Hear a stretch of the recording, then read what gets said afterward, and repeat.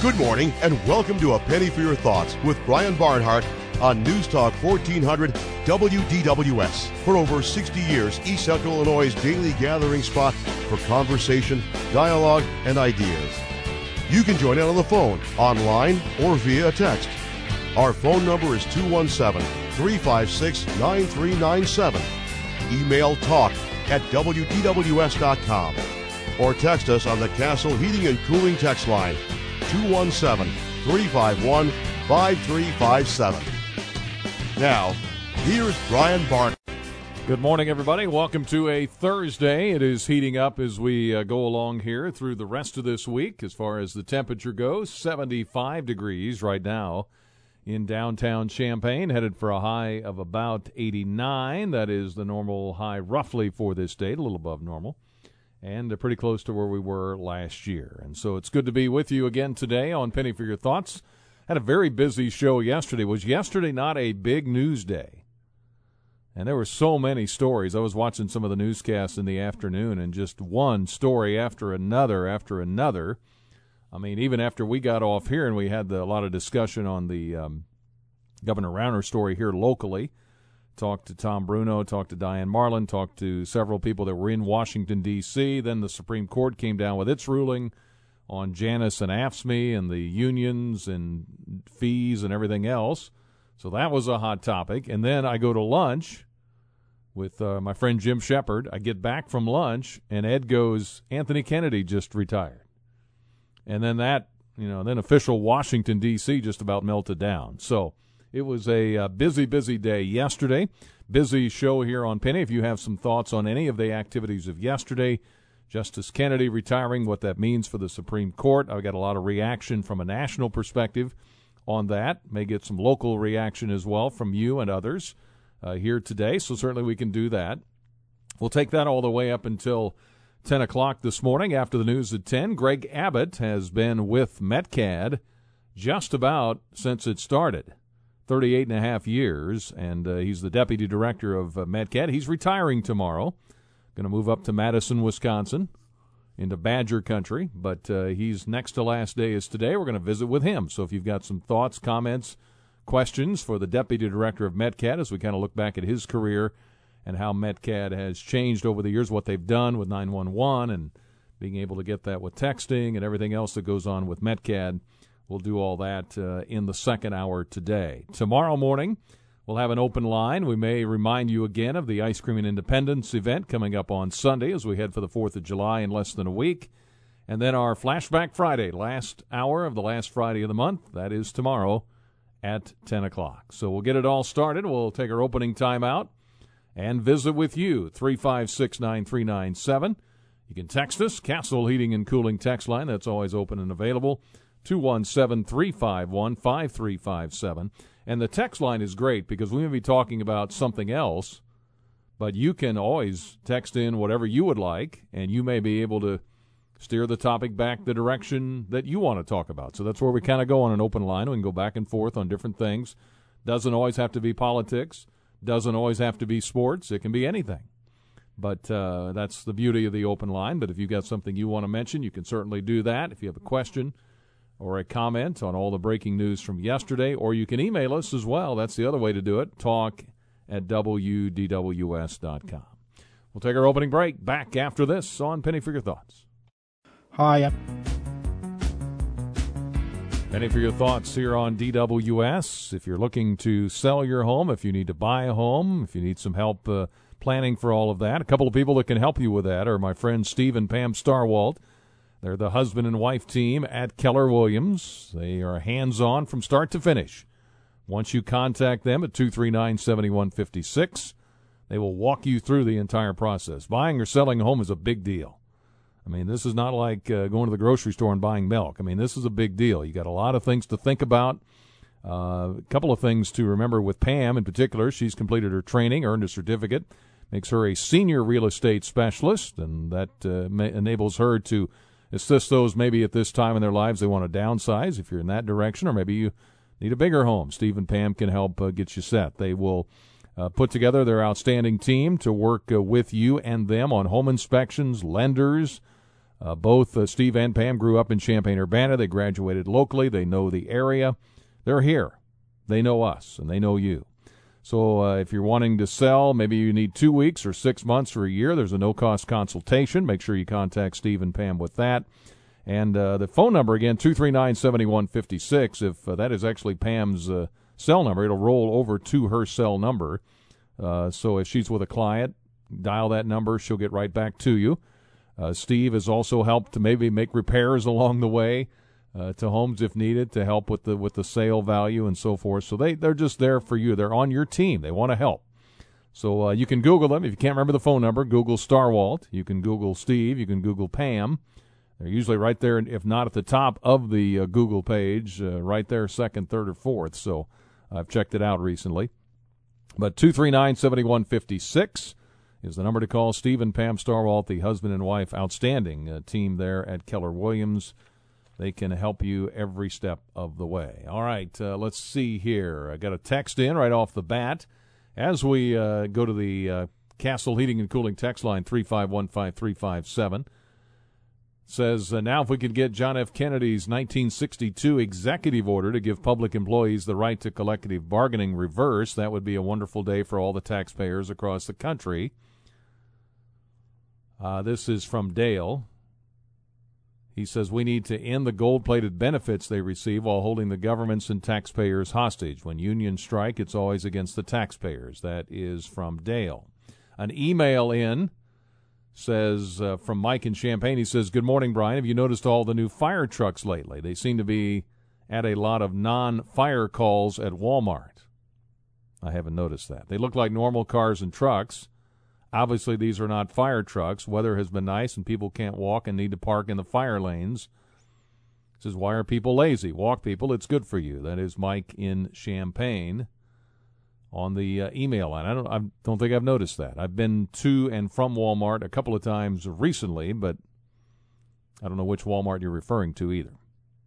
I assume the one in Champaign on North Prospect. All right, there's a couple of starters there. Again, a lot of reaction to Justice Kennedy. I've got some interesting audio from 30 years ago I think you'll find to be interesting. Greg Abbott joins us in hour number 2, retiring Deputy Director of Metcad. To the phones we go, and Hank is our leadoff hitter. Hi, Hank. Yeah, hey, Brian. How you doing? Good. Hey, glad to have you back. Thank you. I want to talk about the Supreme Court. I think the last 2 decisions were common sense and right down the line on what the Constitution is as far as the powers of the president and as far as the travel ban is concerned. And also the other decision that was rendered, which is, again, another common sense First Amendment right of association with respect to businesses who that shouldn't be forced to pander or cater to certain radical elements who they find morally objectionable. And I think with the First and Second Amendment being under attack by the left, the First Amendment in the case of these PC fascists, these thought police who want to control what we think or even say. And I'm not defending racism here at all. I find people who make these racist remarks, these anti-Semitic remarks, are just totally reprehensible too. But to the point of where they're trying to federally mandate certain attitudes that are consistent with the left-wing agenda, I find that rather pathetic. Mm-hmm. But I think also as far as the retirement of Kennedy, I think it's time again, and it's good to see that more than likely a strict constructionist or what they call an originalist will be placed on a court to counterbalance the four people voting block. That would be Kagan, Sotomayor, I think Breyer, and I forget the Ginsburg. The other Ginsburg. Mm-hmm. That's right. Mm-hmm. Yeah, getting more and more senile with each passing year. But it's good to see that we're going to be putting people who aren't judicial activists, who invent new laws or legislate from the bench, as we are apt to say.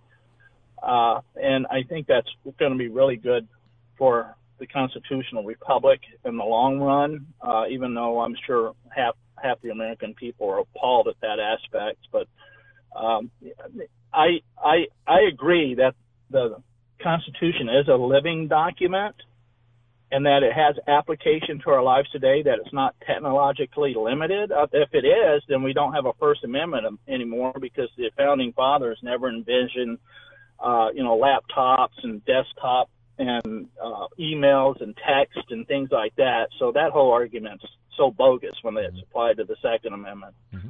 But I think it's going to be good for this nation to go forward, and to have people who really do respect the Constitution and aren't looking for ways to, or even looking at laws across the ocean and using that and justifying whatever invented rights or whatever else they would want to come up with to advance the left-wing agenda. But anyway, It's good and it's encouraging. All right. Hey, thank you, Hank.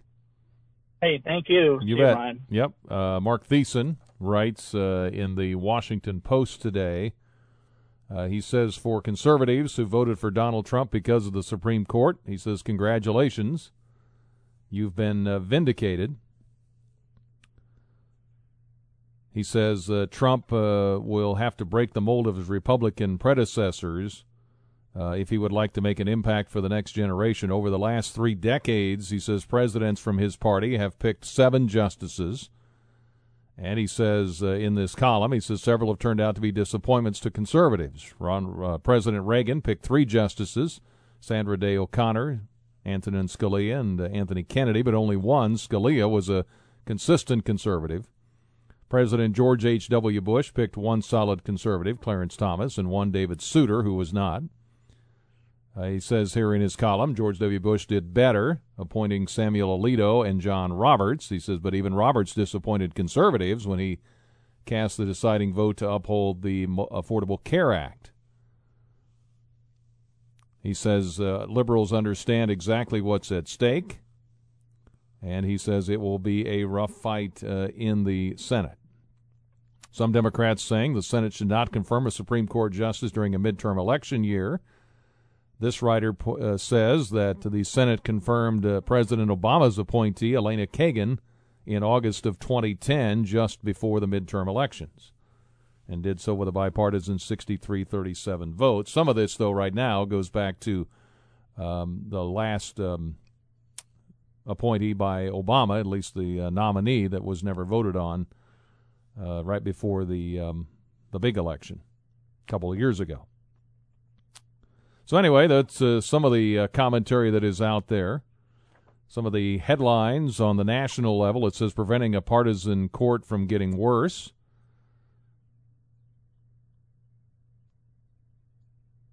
Also, who's on Trump's short list. I printed that out. There's some names on there you may or may not recognize.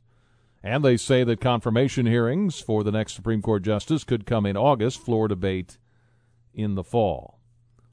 And some senators who are in, maybe if you're a Democratic senator in a Trump-won state, like West Virginia, for instance, Joe Manchin, who was the first Senate Democrat to announce support for Neil Gorsuch ahead of his Supreme Court nomination last year, will be a target. He's facing a tough race against the state attorney general there in West Virginia.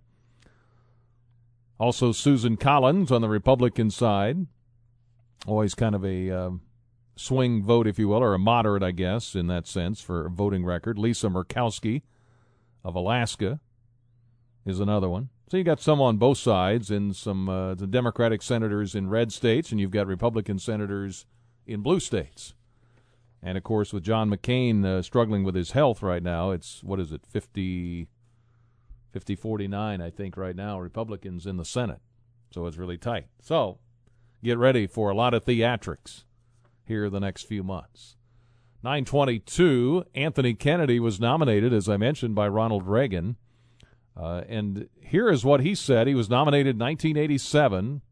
February of 1988, they had a big reception in the White House. Ronald Reagan was president. And here's what Anthony Kennedy said 30 years ago.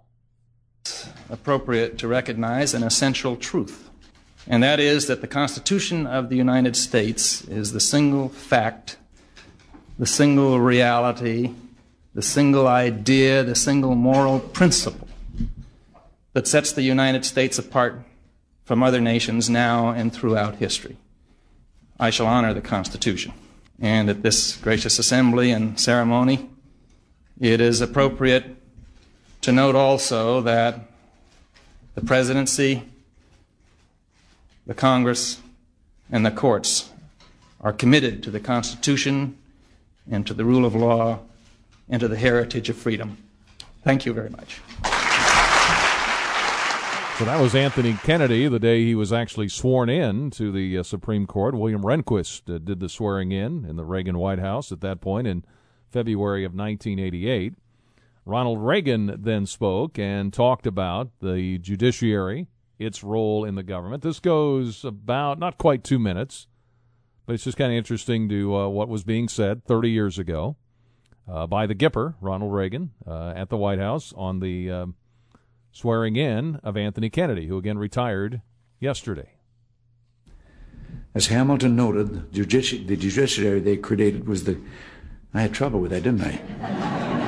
The judiciary they created was the least dangerous branch because it had neither force nor will, but merely judgment. And yes, the convention did discuss giving judges more expansive powers. There was a move to establish a so-called Council of Revision, a panel drawn from the courts that could veto legislation because it was dumb or distasteful, whether or not it was constitutional. I'm the only one that can do it because it's dumb or distasteful.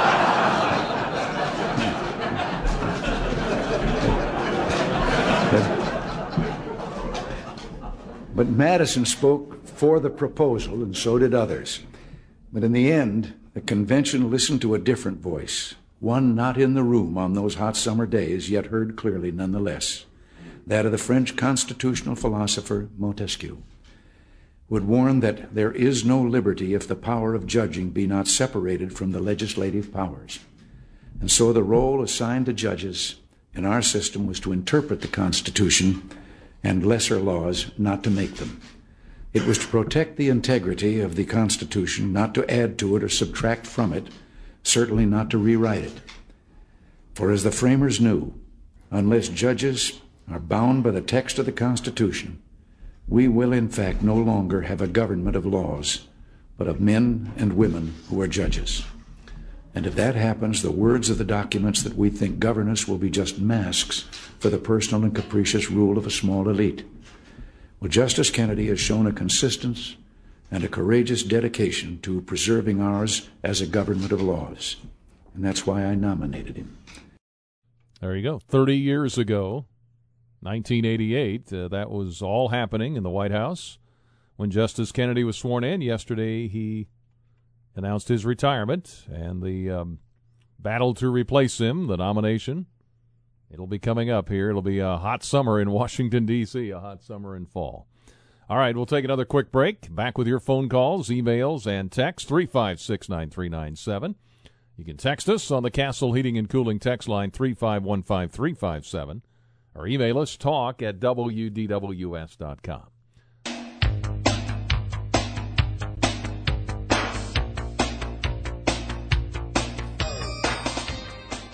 Back on Penny for Your Thoughts. Illinois American Water winning the championship last night. CU Kiwanis Little League Championship out at Zahn Park, and they've got several different Little Leagues. Another title winner was First String Little League team. They won a Twin City Championship last night. A text in on the Castle Heating and Cooling text line congratulating them as well. So as we head here for the month of July, the 4th of July coming up in less than a week. We visited with some of the folks from the Freedom Celebration Committee. Hopefully that was helpful to you yesterday, getting you ready for that. Greg Abbott, who's the retiring Deputy Director of MetCat, will join us in hour number 2 here today. And then tomorrow we have our Flashback Friday in the second hour of the show tomorrow at 10 a.m. Some of the other national news, we mentioned the mobilizing going on for the replacement for Justice Anthony Kennedy. President Trump, I guess you've heard CBS mention this, upcoming summit with the Russian president, Vladimir Putin, the White House and the Kremlin announcing today the two leaders would meet in Helsinki in Finland on July the 16th. So that is going to come up in July. So after he had the big meeting with Kim Jong-un of North Korea, going to have one with the Russian president, Vladimir Putin. And also your Amazon packages, I know a lot of you get those, usually show up in a brown UPS truck, an unmarked vehicle, or in the hands of a mail carrier, may soon be delivered from an Amazon van. The online retailer, wanting more control over how its packages are delivered, rolling out a program today that lets entrepreneurs in the U.S. launch businesses that deliver Amazon packages. They'll be able to lease blue vans with the Amazon logo stamped on it, buy Amazon uniforms for drivers, and get support from Amazon. In return, Amazon gets more ways to ship its packages to shoppers without having to rely on other package delivery services. With these vans on the road, Amazon said more shoppers would be able to track their packages on a map, contact the driver, or change where a package is left, all of which it can do if the package is in the back of a UPS or FedEx truck. There's a couple of national stories for you. Got some local stories for you as well, various ones. If there's a topic you'd like to bring up, feel free to do that. Did find it interesting that the governor's mansion over in Springfield, of course, they've been restoring it, $15 million renovation of the Illinois governor's mansion. A couple of the biggest donors are the two guys, the two major candidates running for governor in the state of Illinois. Bruce Rauner, I believe, has donated, the Rauners have, he and his wife, at least $1 million to the renovation of the governor's mansion in Springfield. J.B. Pritzker and his wife, M.K. Pritzker, among those donating somewhere between $250,000 to $499,000. And others in the seven-figure category of the renovation included Abbott, Archer, Daniels, Midland Company, Caterpillar, CME Group, Exelon, Illinois Tool Works, and Northern Trust. So it's interesting, J.B. Pritzker pitching in on the governor's mansion, both sides of the aisle there, but maybe he's got thinking that, hey, I'm going to win, I'm going to live there. And he's pitching in to help out as well. So, hey, that's good. They both helped out, on both Rauner and Pritzker, spending some of their money on that, which that needed it, from what I was told. I had not been in there, but I heard it needed it.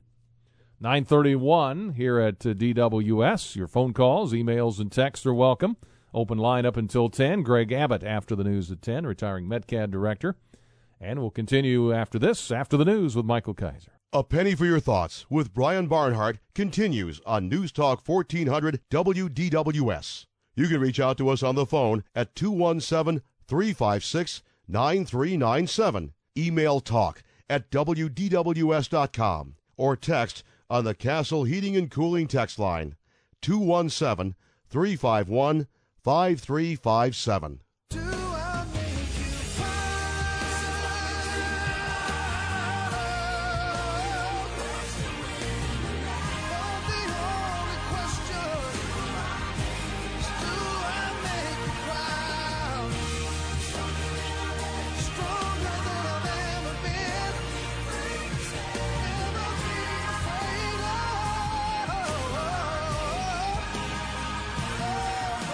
That was Taylor Hicks. He had the #1 song. Remember him from American Idol? He won it in 2006. His song there, Do You Make You Proud, was #1 on this day, this week, on the Billboard charts. And that was about it for him. But Taylor Hicks, when American Idol was really at its peak there in the early going. So that is a little bit of a today in history. This day, 1914, the Archduke Franz Ferdinand of the Austrian-Hungarian Empire, his wife assassinated as well in Sarajevo by a Serb nationalist that triggered World War I. And then 5 years later, after all the fighting, the Treaty of Versailles signed in France, officially ending World War I. you want to find out about some of the divisions across the Mideast and in different parts of the world, you should read up on the Treaty of Versailles. You'd be shocked at how much of an impact that had on the world we live in today. And I meant to get to this yesterday, June 26, 1968. It was the 50th anniversary of Bob Gibson of the Cardinals shutting out the Pirates on 4 hits. It was his 5th consecutive shutout. In those 5 games, he had 9 innings, no runs against Houston. At Atlanta, 9 innings, no runs, 5 hits. Cincinnati, 9 innings, no runs, and 4 hits with 13 strikeouts. Against the Cubs, as part of that stretch, 9 innings, no runs, 5 hits, and a walk, 6 strikeouts. And against Pittsburgh, the next game against the Dodgers, he finally allowed a run, just 1 in 9 innings. Then he pitched 3 shutouts in the next 4 games. So this was part of the stretch, June 26th, yesterday, 1968, first game of a doubleheader in St. Louis. Another shutout for Bob Gibson. And in a 10-game stretch that year in 1968, remember how dominant he was, 90 innings, 2 runs allowed, 51 hits, 12 walks, and 74 strikeouts.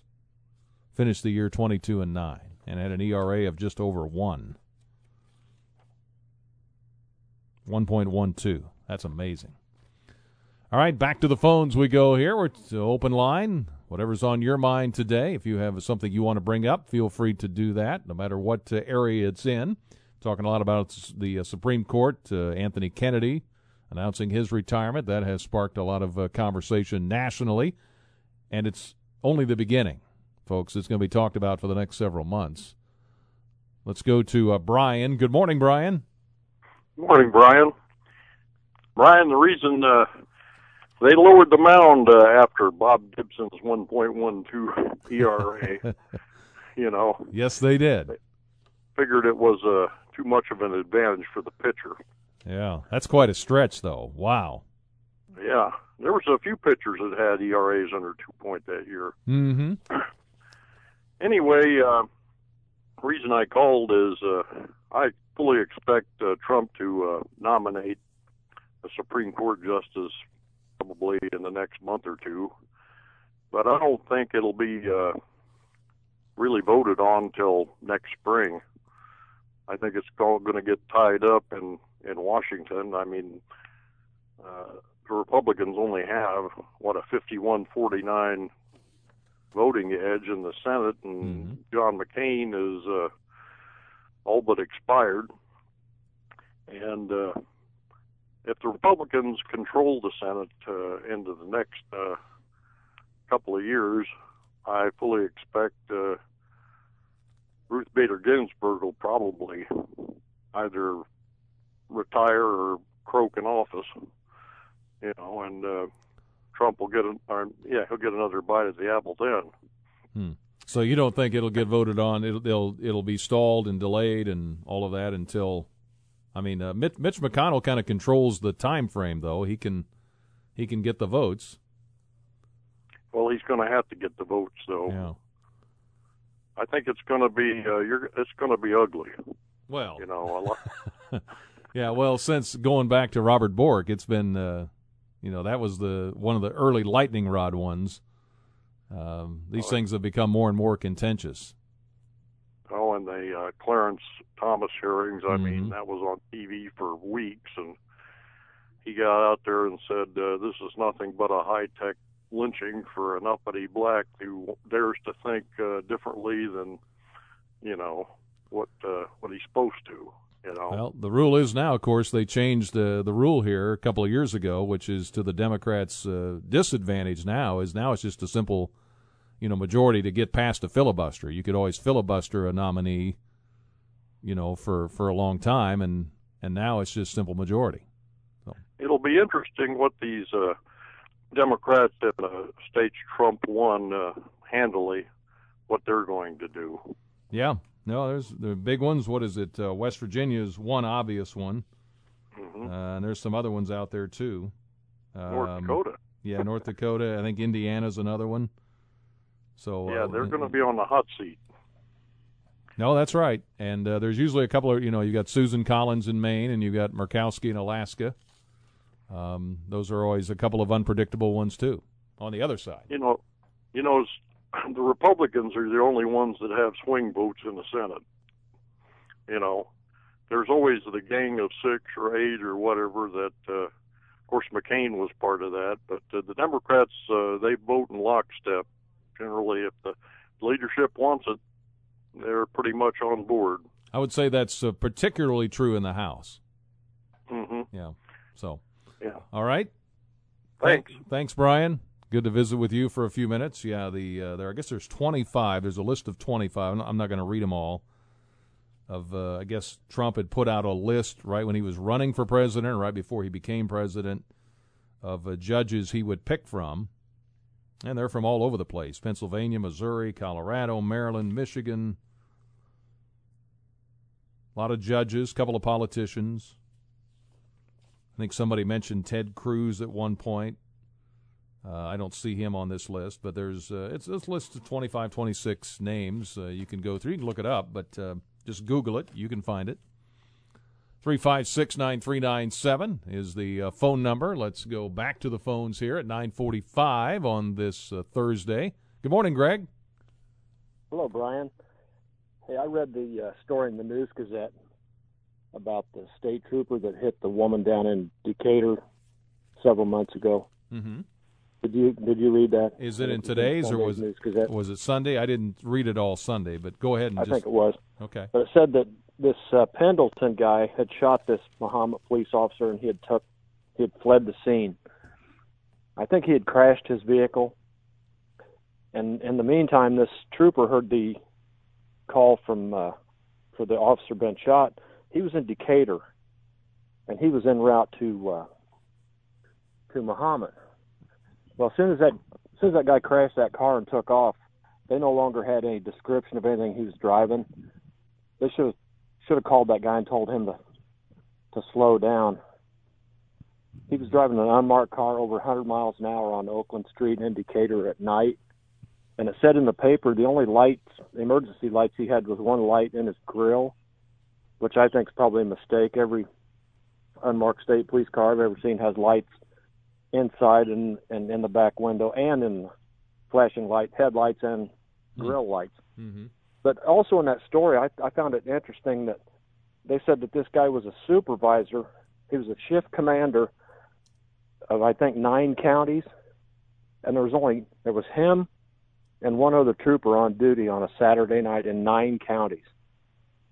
I find that kind of hard to believe. I wonder if a budget had to do with that. I mean, are they short-handed? I don't think they are. I mean, I look at the state budget. The state police seem to have all the money they need. But I thought that was amazing. If we had a snowstorm and IDOT had 2 snowplows out in 9 counties, you'd never hear the end of it. Yeah, I'm looking up that story. I remember the story you're talking about now. That was from a couple of years ago, right? Well, it was last fall, I think. Last fall. Was it that recent? Okay. But, all right. The state police, I'll never tell you how many people they've got out patrolling their districts, but I would guess right now in the 9-county area there might be 4, possibly 6. And at this time of the day, 3 or 4 of those could easily be in traffic court, which leaves the highways unpatrolled.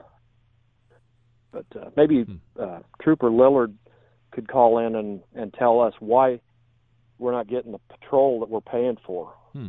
Yeah, we should have her on and just talk not only that but other issues too related to that. But I mean, my God, two people on duty and one of them's a supervisor in 9 counties. Those guys, if they drove 100 miles an hour in an 8-hour shift, they could never cover all the state highways, let alone handle any calls for service. No, that's a wide area, 9 counties. There's no doubt about that. It is. Yeah. And that's a tough job. I wouldn't want to be a trooper out there by myself on a traffic stop having trouble with somebody and call for help, and they'd say, well, we'll get somebody down there in an hour or whenever you can get there. Well, yeah, I'll have to ask somebody. I don't know what the numbers are. I mean, I know you're talking about the story in the paper. I just I'm curious now to know how many state troopers are out there on a daily basis. I don't know. You know, when I worked at IDOT 20 years ago, we would see 10 or 15 on a day shift out there. Mm-hmm. Same guys all the time, but you know, I don't know where they're at. I don't know. I don't know if they're down. I don't know. Yeah. Maybe somebody from the state police could tell us about that. Maybe so. Yeah, I'll look into that. Brian. Okay. Thanks, Greg. All right. Thank you. Bye. Yep. Anybody know about that?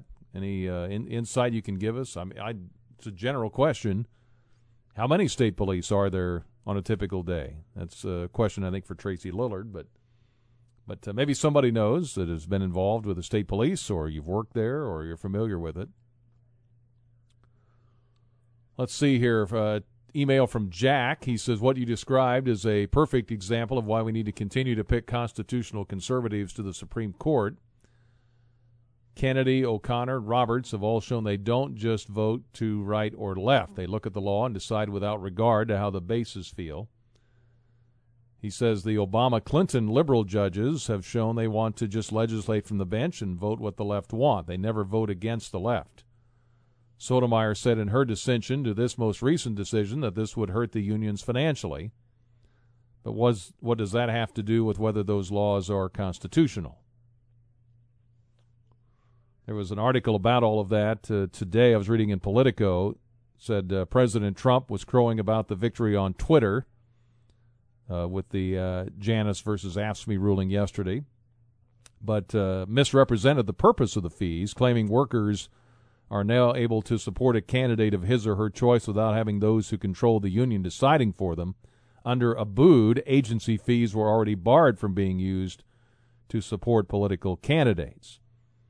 The lawyers arguing for the plaintiff, Mark Janus, an Illinois state worker who declined to join the American Federation of State, County, and Municipal Employees, or AFSCME, never claimed that this wall had been breached. Rather, they argued that all non-political activities undertaken by a public employee union, including collective bargaining, were inherently political because they concern the expenditure of public funds.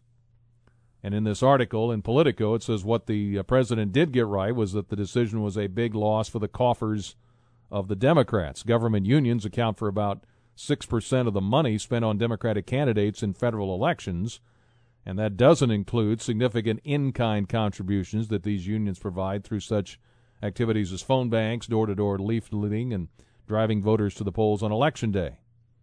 The ruling means unions will have to redirect funds toward internal organizing efforts to staunch the flow of workers who might want to leave the union.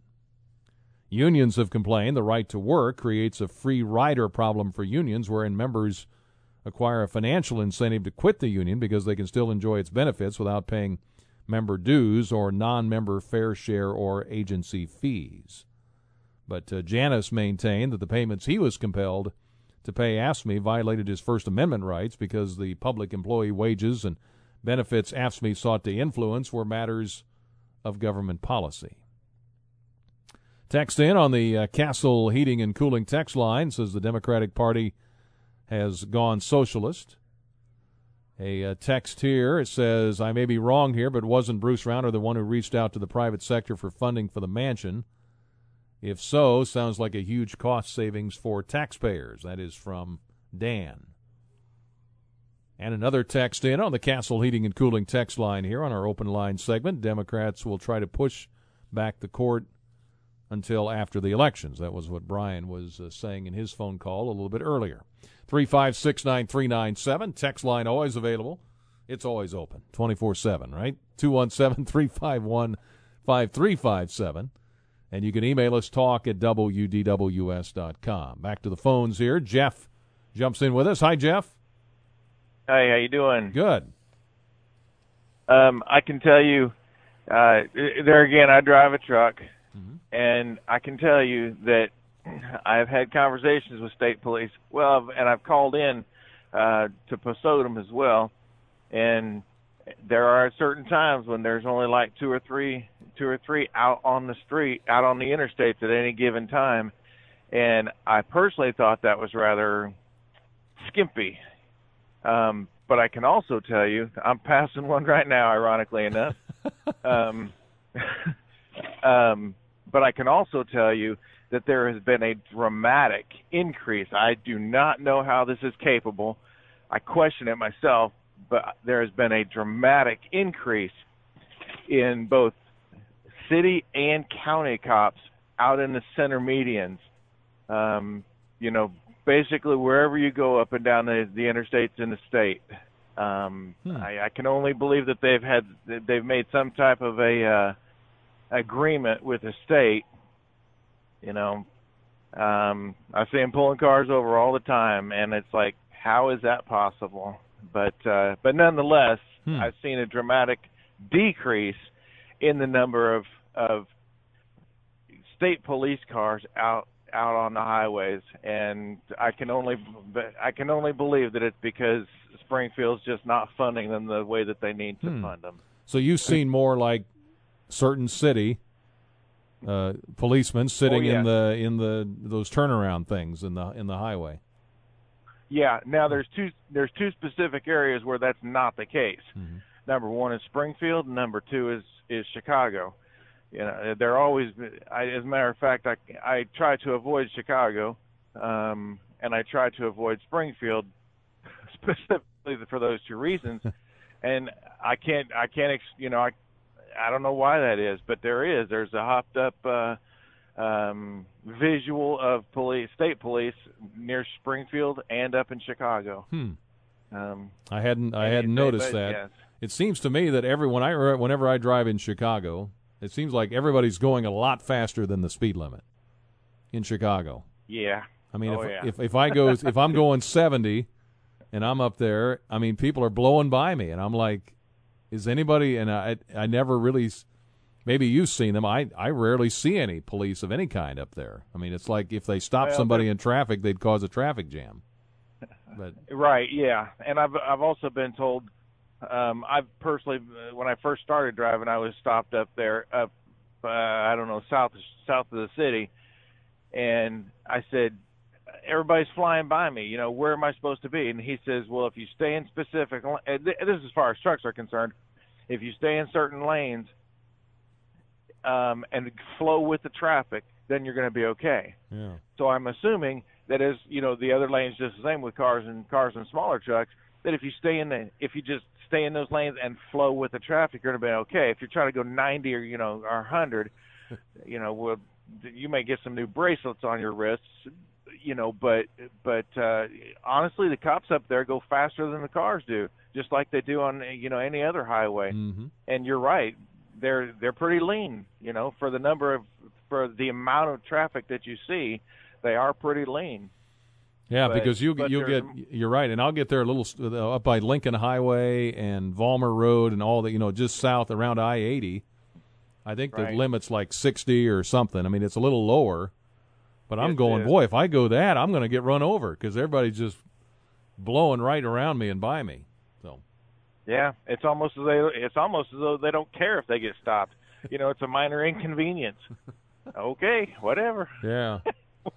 Whatever. Well, you truck drivers seem to know a lot of stuff. I mean, you've experienced it all. So, I don't know about all of it. I don't want to experience all of it, but. But you're kind of the I guess what I mean is you're kind of the eyes and ears for people. I mean, you have a good read on what's going on out there. So yeah, and there's a little bit of a I don't know, I don't want to say a misconception because some drivers are in fact this way. Some guys, I was in my personal car 2 days ago, and there was a driver going 80, a truck driver going 80, and I'm like, no. I called the guy into the state police. Truck drivers get a bad name sometimes because of the bad drivers. And honestly, that's why the need to presence out there is because the bad drivers. And you're right. We see some stupid stuff. And, the people say, well, that won't, we see on these signs going across the highway, 485 road deaths in Illinois this year. I saw it just like 2 days ago. And it's like, if people wouldn't be so stupid when they're driving, everybody has this it won't happen to me mentality.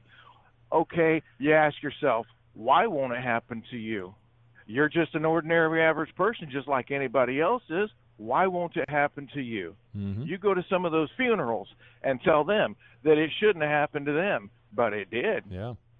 And all people have to do is just drive. Don't be on your phone. Don't be on your, looking at the internet. And everybody does it. Yeah. Everybody does it. Yeah. Anyway. Hey, thank you, Jeff. I appreciate your input today. Not a problem. Take care. All right. Have a great day. That's Jeff with us here this morning, 356-9397. We're at 9:59. We'll have Greg Abbott join us. If you know Greg, he's been here for 39 and a half years. I'm sure there's a few of you that know Greg or have worked for him or with him over the years at METCAD. We'll talk about METCAD a little bit, its mission, what it does, how things have evolved over the years, what's changed at METCAD, the whole 911 setup. Why do they ask a lot of questions when you call in an emergency? Why is that? What are they trying to do? So we'll get into some of that here in hour number 2. Appreciate all the phone calls, emails, and texts this morning. I've had several texts that have come in over the course of the show here this first hour. We'll continue with more after the news at 10 o'clock. Tomorrow, an open line in the first hour. The second hour will be Flashback Friday. Last Friday of the month, last hour of that last Friday. The news is next at 10. WDWS Champaign-Urbana at the Tone, 10 a.m. Central. It's the second hour of A Penny for Your Thoughts with Brian Barnhart on News Talk 1400 WDWS. You can reach out to us on the phone at 217-356-9397. Email talk@WDWS.com. Or text on the Castle Heating and Cooling text line 217-351-5357. Now, here's Brian Barnhart. Welcome back. Penny for Your Thoughts. News Talk 1400 DWS. We had our open line segment the first hour. We've got a guest for you in studio here in the second hour. And tomorrow we've got an open line the first hour and then Flashback Friday to close out the week and the month. And June is ending here and July 1 is coming up on Sunday. I may talk a little bit about Ice Cream and Independence tomorrow, too. Just a reminder about when all that happens on Sunday. 356-9397 is our phone number. You can text us. Castle Heating and Cooling text line 3515357.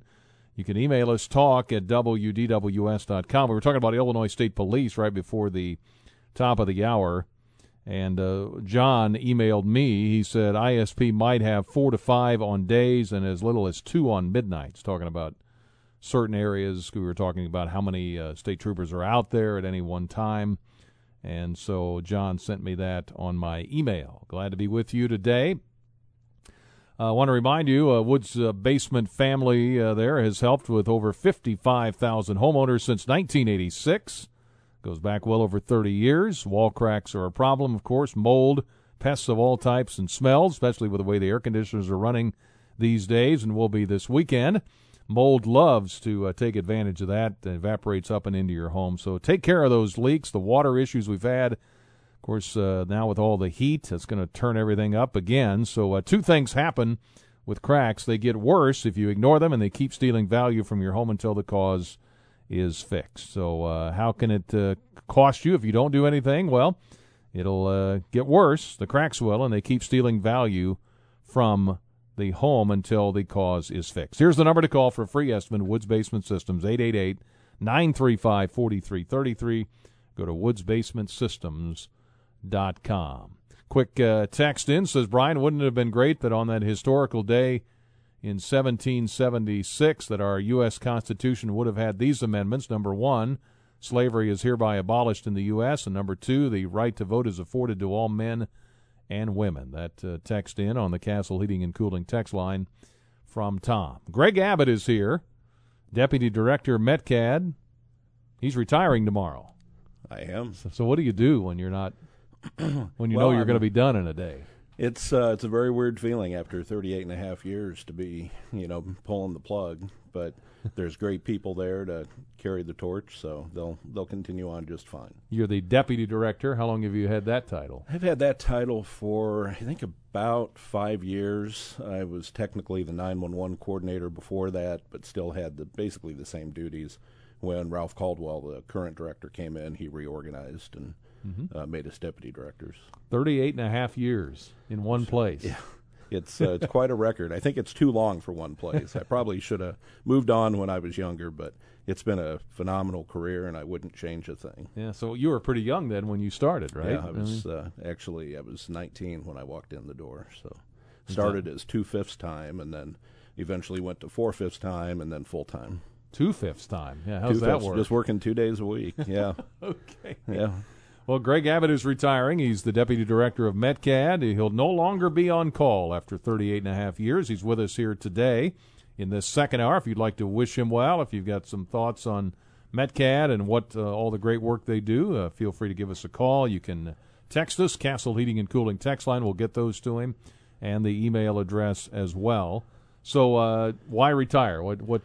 You move up to Madison, right? Moving up to Madison, Wisconsin. That's where my husband is working, and it's time to get back under the same roof. We've been apart for 4.5 years, and too long. Now, you also do work for the football games, right? Yeah, I assist with University Police and DIA with command post for security at football games. All right, and you're going to keep doing that? Or? I'm going to do it for one more year. I'm sure you know Holly Stalkup. She talked me into coming back one more season because that's independent of my job at METCAD. So yeah. I'll be back. Yeah, well, it's great to have you here. Congratulations. Thank you very much. A lot of changes with METCAD over the years. We'll get into some of that. There have been, yes. Along the way. We have a caller for you, though, I think. Rick is waiting. Hi, Rick.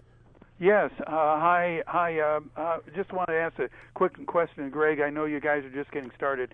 There are many people in town that have home scanners, and I'm sure that a lot of seniors have them because it's very entertaining to listening to. And I have a portable scanner, and I walk a lot. People who know me and know that I walk a lot in the area, and I take it with me, and always interesting to listen to the calls. It's not every day, every week, every month, but sometimes I am able to call in stuff that I see that I've heard on the scanner. About a year ago, the gentleman that had just robbed the Regions Bank walked by me on Willis over by Clark Park, and about a block later, passing him, I heard on the scanner that Regions had just been held up and what the gentleman looked like. I called it in, and I said, well, that gentleman just passed me going south on Willis. And, within a minute, 2 police cars were cruising around in the area, which was good. My question to you is that I know that you have been one of the champions of leaving at least the main police calls, the main channel, from being encrypted. I know that they say I hear them say all units go to unit such and such, side unit or whatever, that the average public can't hear on scanners, which I understand why they do that because of the safety thing. But the main channel, I know that you have been the main guy that has kept that from being changed. And with you leaving, I just wanted to call in and thank you for all you've done through the years to keep that so that the average Joe can hear, at least one police channel. Do you know when you leave if that's going to all be changed and all the channels are going to be changed to being blocked encrypted, or for the average person listen to? Yeah, there's currently no plan to do that. Unfortunately, our societal changes and some of the attacks on police and fire personnel, you never know when that could occur. We take that lead from the police departments and the fire departments on if they want to be encrypted. So, it could happen, but they may decide to keep the primary channels in the open, which is what I believe the model we follow is good, that we have encrypted channels that people can go to if they need to talk, confidentially or securely. But most of the traffic that they have is not critical, so it's very easy for them to operate on a clear channel. But you just never know. With the changes in our society, I could easily see that decision happening. You see more and more areas doing that. Sure. Okay. Well. Again, thank you for all you've done through the years, Greg. Our paths have crossed in the past, and through mainly Channel 3, and I always enjoyed working with you. And thanks for all you've done to keep those main channels open, and wish you well, and hopefully they will stay open. All right. So that the average person can listen to the calls. Well, thank you. Thank you, Rick. I appreciate that. Yeah, you have to work with METCAD. First of all, let's tell people, most people know what it is, but METCAD stands for what? It's a Metropolitan Computer-Aided Dispatch, and we're the 911 Center for Champaign County. If you call 911 anywhere in Champaign County, it's our staff that you reach. Mm-hmm. Started back in 1975, right? 79. 79? Okay. Yeah, so I was about 6 months behind the start of it. Mm-hmm. I know that at the time, the Champaign and Urbana Councils approved a policy and funding for consolidated police communications. That was in 75, and then 78, formal agreement for METCAD approved, and then it begins in June 3rd, 1979. Yeah, it took them several years to get the groundwork in place, and at first we just dispatched police, and it was just Champaign, Urbana, and University Police. Mm-hmm. And you have to work with a lot of people. I mean, we have to work in conjunction, the police. You talk about the encryption and all of that, but radio, TV, there's a lot of angles to this. All the vendors that support all the various systems that we operate, and the telephone companies for the 911 databases, and how all the 911 calls get routed, which has gotten much more complex over the last decade with wireless becoming so prolific, and the voice over internet phone service. We're going to talk some more about that, the technology and everything that's happened over the years. Greg Abbott is with us. He's the retiring deputy director of METCAD, was there for 38 and a half years, so everybody, I think, kind of knows him. But here's Mark. Go ahead, Mark. Good morning, Gregor. Hey, Mark. I want to just say thanks for all your help. METCAD started out as one of the first consolidated dispatch centers in the United States, and certainly 39 years later has one of the largest areas and geographical and the number of departments that they do for. But it's in large part due to your outstanding work that you did for the citizens of Champaign County, that an officer, from another jurisdiction can immediately be patched into the radio system, so it doesn't matter if he's with the state police, conservation department.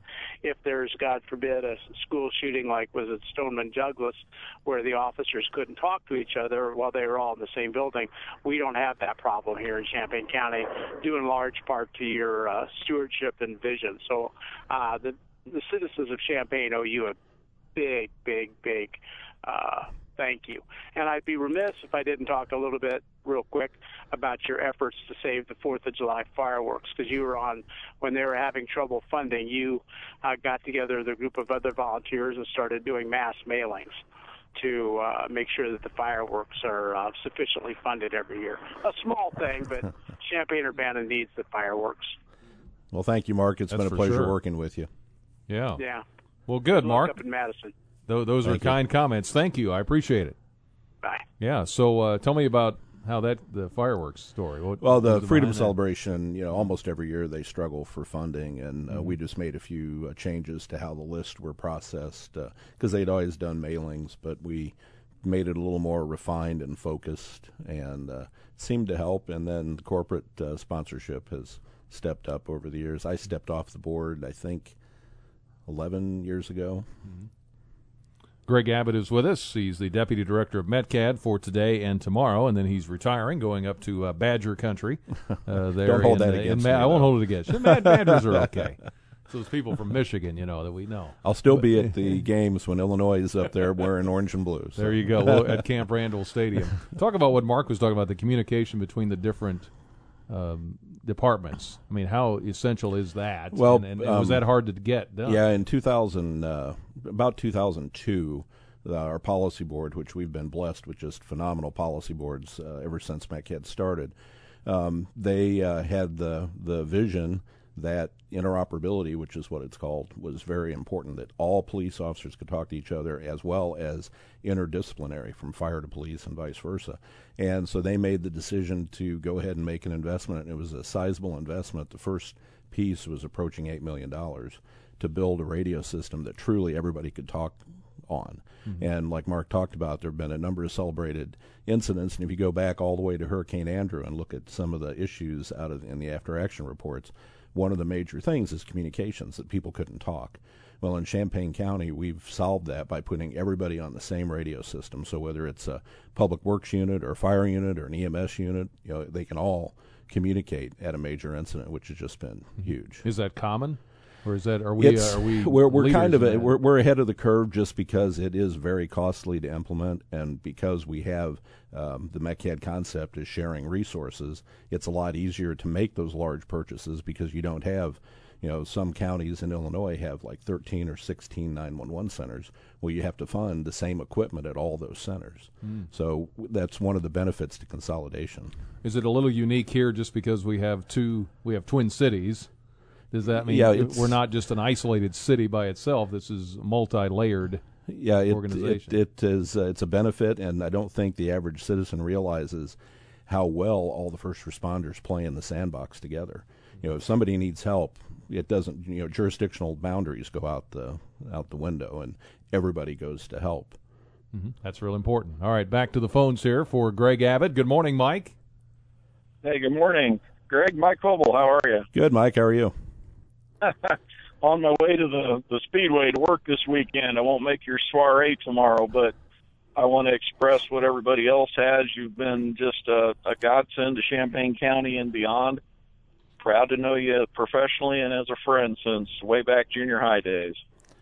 It's been a long time. It has, and I'm not too far behind you, so maybe I'll come knocking on your door, you and Adam up in Wisconsin one of these days. Absolutely. We'd love to have you. It's a beautiful area up there. Okay. All right, you take care. We'll see you soon. Thank you, Mike. Right. Thanks for all you've done for the community as well. Thank you, Oh, Mike. you betcha. 1024. Thanks, We're here with Greg Abbott. Back with more after this timeout on Penny for Your Thoughts.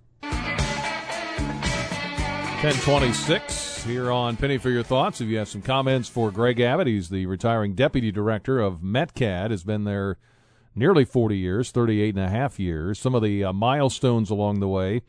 We mentioned when they started, June of 1979. Lieutenant Thomas Whipple was the assigned to METCAD as the director in August of 1980. They've had other directors as well.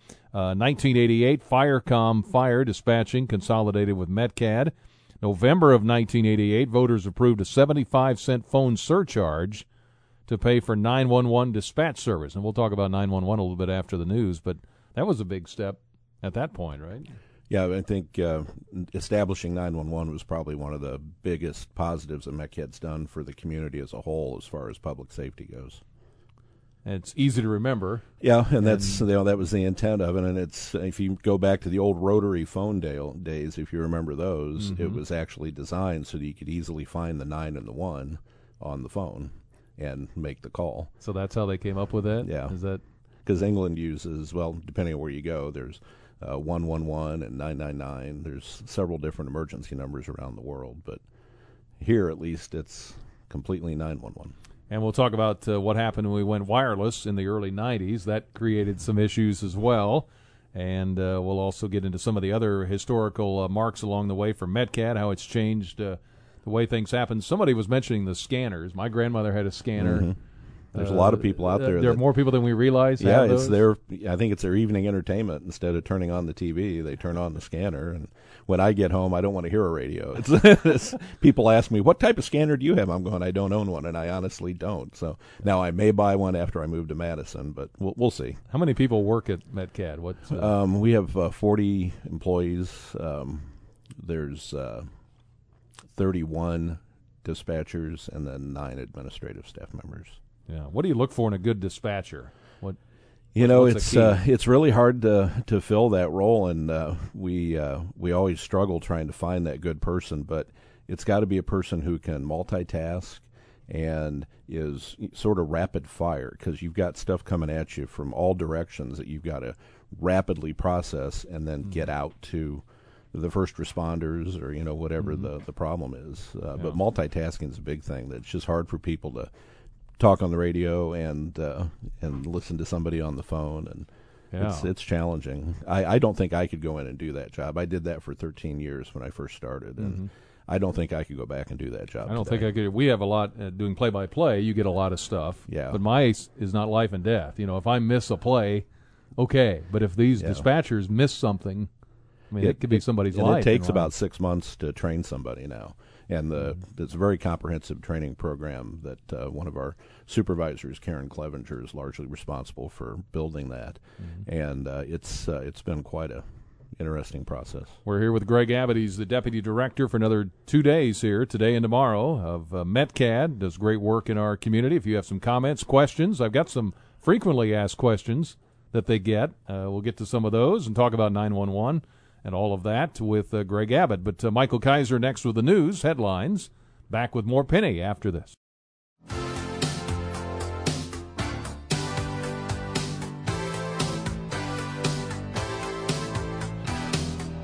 On Penny for your thoughts on this Thursday. We had an open line the first hour. A lot of talk about immigration and Anthony Kennedy and all of that. We're in the second hour here with our guest, Greg Abbott, not to be confused with the governor of Texas, by the way. Do you ever get that? Please don't. Yes. Well, he's down there, has the same name. I think it's even spelled the same, isn't it? Yeah, I was in an airport one time, and one of the flight attendants or somebody made a comment about it. I said, nope, that's not me. not the governor. Although maybe I should have said it was me, because I might have gotten like priority boarding or priority seating.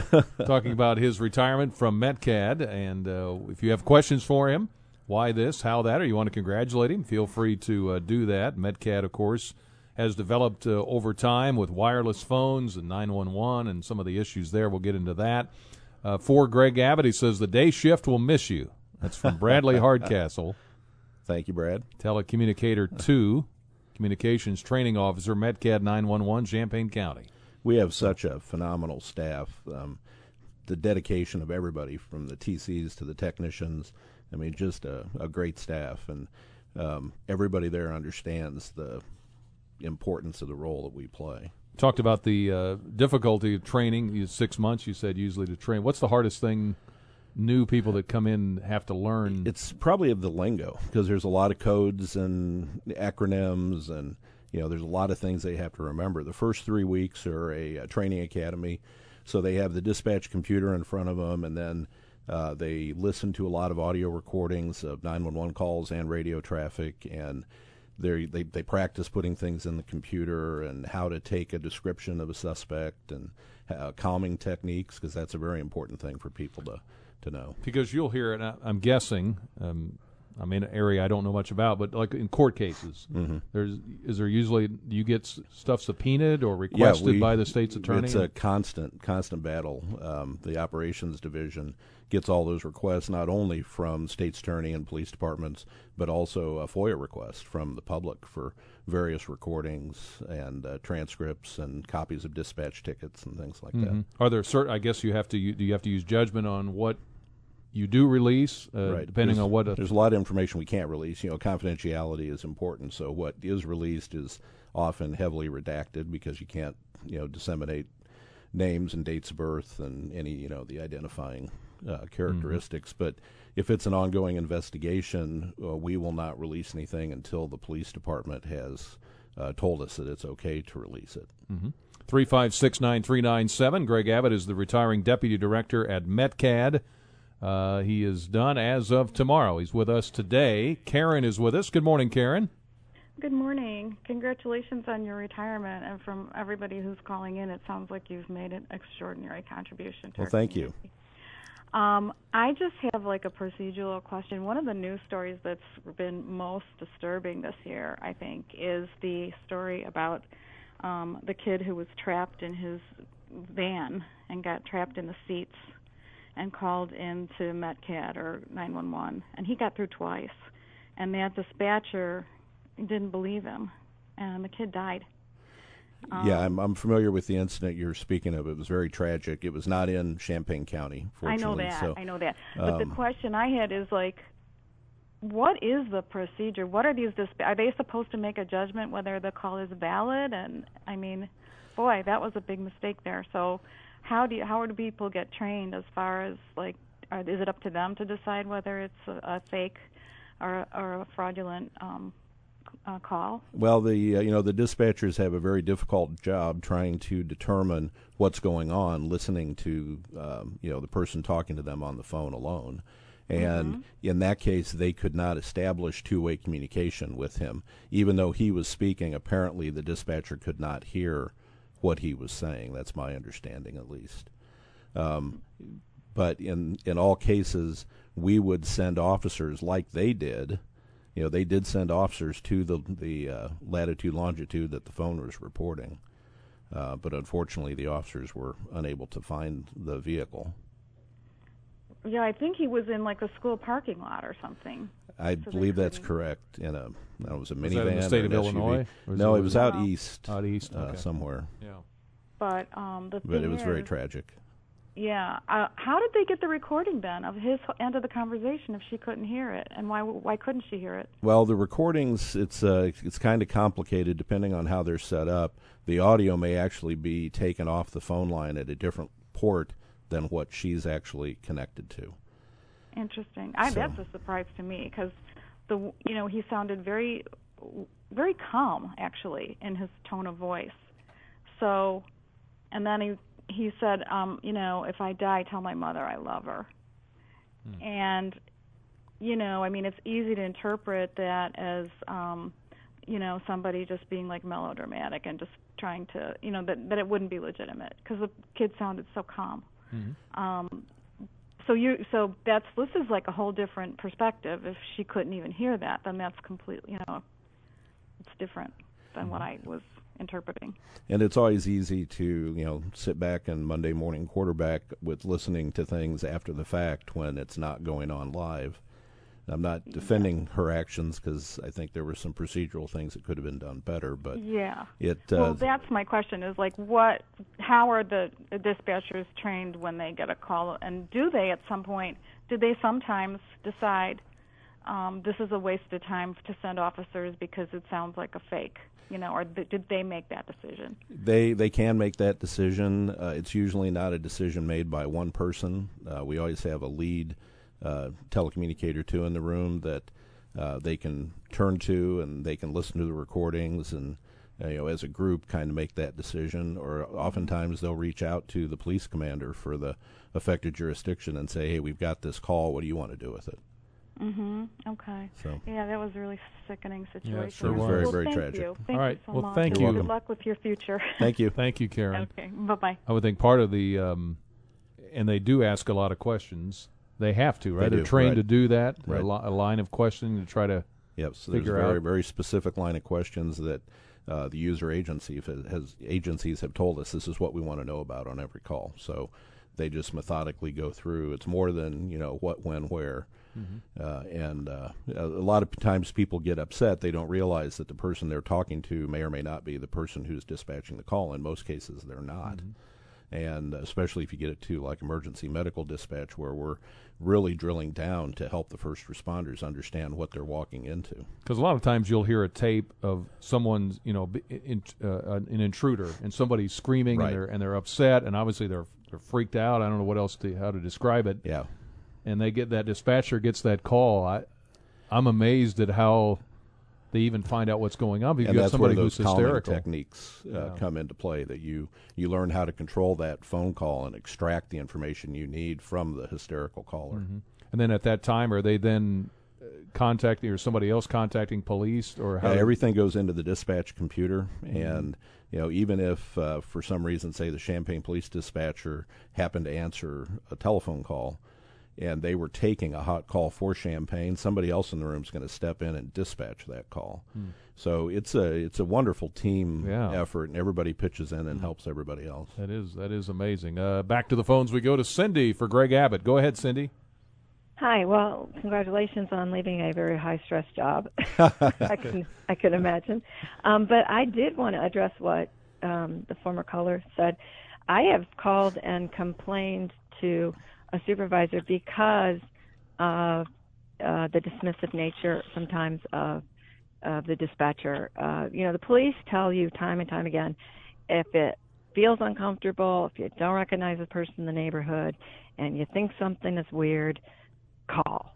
And then you call, and if the dispatcher's, well, what are they doing illegal? Well, that's not illegal. Well, so I always just cut them off and say, that's not your call. Please give this to an officer and let him decide, because they'll say, well, walking down the street's not illegal.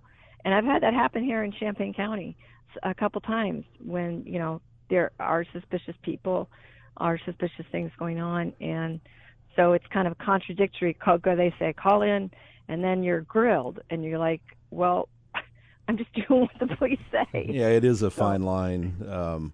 Because, if you called in and said this guy's walking down the street and we tell an officer, hey, this lady says there's a guy walking down the street, the next question the officer's going to say, well, what's he doing?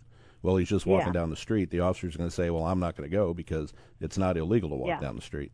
So it's a fine line, and it is. It's one of the things that we try to teach our people about getting the questions so that they can have a clear understanding of what's going on, so the officer will have the full details of what they're looking for when they get there.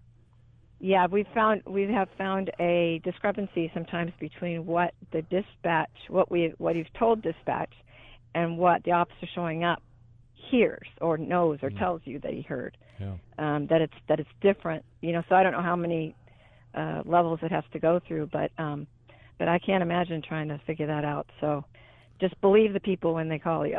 All right.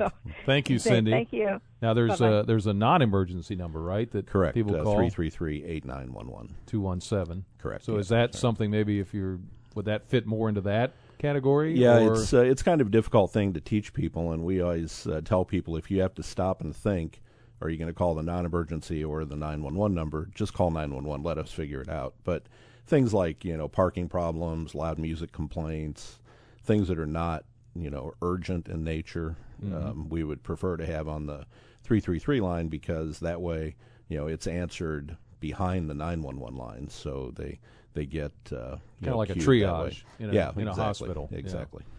Back to the phones here for Greg Abbott. Pat, good morning. Good morning, Brian, and good morning, Greg. I'm getting in a little late this morning, so I apologize if I'm being repetitive at all. Greg, this is Pat Dixon, and I'd be a little remiss if I didn't call in and let Brian and the listeners know how high esteem I hold you in. Well, thank you, our Pat. paths have not. Thank you, Greg. Our paths have not crossed in a while, of course. But Brian, I tell you, I've always felt that you, Brian, are bound for glory because you're a true professional, and I can say the same thing about Greg.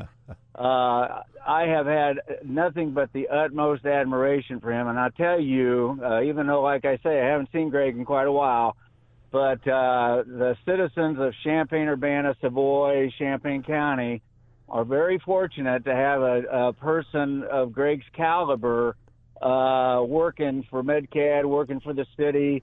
I know many a night that we're home sound asleep in bed, and Greg Abbott's down there at MedCAD at midnight, 1 or 2 in the morning, putting wires together, trying to hold things together with duct tape and keeping things working. And Greg knows that's true. And I'm not going to keep going on and on, but I hold you in very high regard, Greg. Look forward to seeing you in the community, buying you a cup of coffee. And I, for one, as a taxpayer of this community, appreciate the service over all the years, not just at MedCAD, but in so many other ways that you have provided. You're a class act, Greg, and I appreciate it. Thanks, Pat. I appreciate it, and likewise, it's been a pleasure working with you. And your time at Mass Transit District, you were the class act there, so. It was an honor working with you on the Freedom Celebration, too. Brian, we were talking about the Freedom Celebration earlier.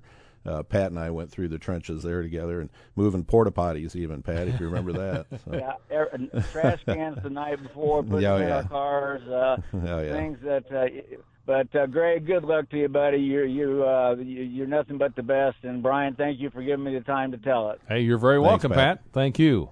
Okay, have a good day, gentlemen. Yep. We'll come back with Greg Abbott after this timeout. Penny for your thoughts on a Thursday. Back on Penny for your thoughts, here with Greg Abbott, retiring Deputy Director of MedCAD. The springtime has come and gone. Summer's here. If you're hungry, looking for a great menu list, go to the Beef House, Covington, Indiana. They've been there since 1964. Bob and Bonnie Wright. If you prefer pork over steak, I like steak. I like pork. I like them both. But it's both great, and they've got barbecued boneless chicken. They've got the 3-piece pan-fried chicken dinner. Maybe seafood is more your style. I am not a seafood guy. I will admit that. Closest thing I get to seafood is fish sticks. But they've got everything. They do not have fish sticks. They've got grilled halibut. They've got shrimp, sea scallops, king crab legs. You can go with a pasta dish. A lot of great sides. The famous rolls that Ed always gets, multiple numbers of rolls. You can put butter, apple butter, strawberry jam. They're available for you at the Beef House, whatever you like to eat, you'll definitely find it at the Beef House, just off Exit 4, I-74, Covington, Indiana. Great, now I'm hungry. Now you're hungry. Greg Abbott is retiring. He got plenty of time to eat at the Beef House here soon. Of course, you'll have to come from Madison. Text from John says, why isn't there a system established that could instantly notify the public via text of suspect or vehicle descriptions of crimes that were just committed, such as armed robberies or child abductions, etc.? It's a complicated issue. Getting the information in a format that will fit in a small, like tweets that are 120 characters, trying to capture all that information into a relatively small window like that sometimes creates more questions than it solves problems. And a lot of questions came up when cell phones came on board. In 911, how do we know where we are? With cell towers, that's all evolved, right? And now texting here recently. It's evolved, and 2 years ago we added text to 911, but the location is really hard to pinpoint. In the old days where we knew where a pair of copper wires ended, it was really simple. Now it's sort of a nebulous location, and the computer systems do the best they can, but sometimes they will get it wrong. And the fact that a lot of people don't have landlines anymore. Right. Is that about complicated things? It's complicated things, and it had impacts on our funding because until recently there were two different surcharge rates, and as people took their landlines out, we lost 50% of our funding. Okay. Now at the legislative level, our director Ralph Caldwell's been instrumental in the effort to make that. They've gotten it back to something more equitable, but there's probably still more funding needs statewide. And it's funded on the surcharges, right? Right, the 911 surcharge that appears on your phone bill. All right, back to the phones here for Greg Abbott. Got about 7 minutes left here on our show today. Kathy is next. Hi, Kathy. Good morning. Hi. Good morning. Thank you for your service to Champaign County, number one. You're welcome. In your years that you've been there, what are the top 5 craziest days? Could be, as far as stories and how insanely busy you were, and I'll call up and listen. All right. Thanks, Kathy. Probably the craziest day was 9/11 and everything that happened that day, and all the immediate efforts to try to figure out what was going on and what the risks were, and that was extremely crazy. What were people here calling you about? Well, it was planning, trying to figure out where do we need to position additional police officers, what are those threat areas, and so that caused a lot of urgent meetings and the unknown. People started reporting a lot of things, which was good, but it was hectic for the dispatchers getting all those reports. Don't know if we have time for all 5, but is there a couple more days? And, we've had lightning strikes that, work their way through all the computers and electronics that take systems down, and you're trying to keep operations running. I always kind of equate it to doing brain surgery on a patient who's still awake. You're still expected to be there to take the calls, but you've got to be making all these changes and adaptations. So do you have like a backup to the backup? Yeah, we do have a backup dispatch center that we're in the process of building, actually, out in West Champaign, and that's going to be huge for them to have that resource available. Okay. Any other busy day? That covers the top 2. Okay. Val is with us this morning at 10:54. Hi, Val. Hey, good morning. Good morning. Hey, Greg, I'd be remiss if I didn't reply on the stuff that Pat Dixon said. He said it all. And I want to thank you for keeping us safe. You've done a great job. And we worked together on the Freedom Celebration a few years ago. Yep, it's been a few years. That's back when Rick Tallmeyer and Kenny Horn and all those people. So I just want to thank you very much for all the service that you've given us and kept us safe all these years. Well, thanks, Val. It's been an honor to work with you, and thank you for all you've done for our community. Enjoy your retirement, sir. Thank you. Thank you, Val. Good call. 10:55 here with the retiring Greg Abbott. It's got to make you feel good, right? Oh, yeah. All your hard work. So many great people that I've had contact with over the decades. Let's go to Stan. Good morning, Stan. Hey, good morning. Congratulations, Greg. I was in the repair of the two-way electronics for many years, and I maintained or helped maintain Metcad's equipment. Got to work with Greg on quite a few endeavors, and always appreciated Greg and his dedication to MetCat and the community. Just a pleasure knowing Greg and being able to work with him over the years. Well, thanks, Dan. It's been a lot of fun, and you talk about people who hold the wires together. This is the guy, and the technicians are truly the unsung heroes that keep all the systems working. And so thanks, Dan, for all that you've done for MetCat and for me over the years. Yeah, it's kind of like the sound guy. No one notices when they're doing their It's job, like Ed Bond. but everyone notices when they're not. It's kind of like referees, right, and umpires. Exactly. Congratulations, Greg. I hope you get many years of fun retirement and enjoy yourself, bro. All Thanks, right. Dan. Hey, thank you, Stan. Appreciate the phone call. Greg Abbott is with us here. He's retiring tomorrow. Carol Varell, who already retired. You guys are doing Welcome to lunch? the land of retirees. You're going to lunch, I heard. Yes, my treat. Oh, fun. Now, Carol was our news director, and I know Yes. you worked with Greg very closely, right? Yes, for probably 25 years. Yeah. And over that time, Greg, I just can't thank you enough for all of your help and the time that you always took to explain things to me and let me come in and watch the dispatchers working. And I mean, Well, you are awesome. Thank you for everything you've done, too, because a lot of times when we would have very complicated issues that we had to get the word out to the public, Carol would help me figure out how to break that down. And with when we implemented 911, you and I spent a lot of time We talking, did. and there were a lot of live TV shots in your former role. In my former role, she that's she right. coordinated. So, no, thank you, Carol. We appreciate everything you've done for MetCat over the years. Well, Carol, I know you appreciate it being in news all these years, the coordination, the cooperation there has to be between law enforcement, what Greg does, what we do. Sure does. I mean, it's really important. It very important because actually we're here to help them. As well as trying to understand what's going on to tell the listeners and the viewers of trying to explain these really processes that deal with life and death. I mean, you can't get any more important than that. Yep. In a short amount of time. Yeah. Yeah. I mean, Yeah. 'cause Yeah. somebody's in danger. I mean, you don't have time to, you don't have tomorrow to figure it out. I mean, Yeah, you got to act now. You got to act now. And that's one of the reasons some things, seem to fall through the cracks because they're making rapid fire decisions. And like I said, it's easy to go back on Monday morning and listen to the tapes and say, well, they should have heard that or should have heard that. Well, in the heat of the moment. Not that easy. Yeah. Yeah. So you're going up to Madison, and Yeah. you're not going to get a scanner in your house? I probably won't. I don't know. We'll see how much I miss it. Of course, you can do it on your cell phone now, too. And Well, that's what I do a lot of times. I'm still, I see the police cars racing down the street and turn it on my cell phone. So it never well, the leaves things you. are expensive, too. Yeah. So. Well, Greg, it's been great having you on, and obviously Thank you, Brian. you've got a lot of people who admire your work these last 38 and a half years, I've and been I know blessed. you've worked with some great people, so It's thank been you a for all great you've career. done. You're welcome. Thank Very you. good. Good luck in Madison. Come and say hi to us. Yeah, well, stop We- up and see us. We're on the 9th floor, just At about the above your stadium, booth. just at the above my stadium, booth. I'm so- on the 8th floor, Yeah. but say hi to us when we're up in Bucky land. When there. you come Bucky, up, I'll buy you some cheese curds. Bucky Badger. That sounds I good. know the best cheese curds in Madison, so Okay. I already found those. That's the retiring deputy director of MetCat, Greg Abbott, with us here. Carol Varell stopped in briefly at the end. Thanks to all the phone calls, emails, and texts.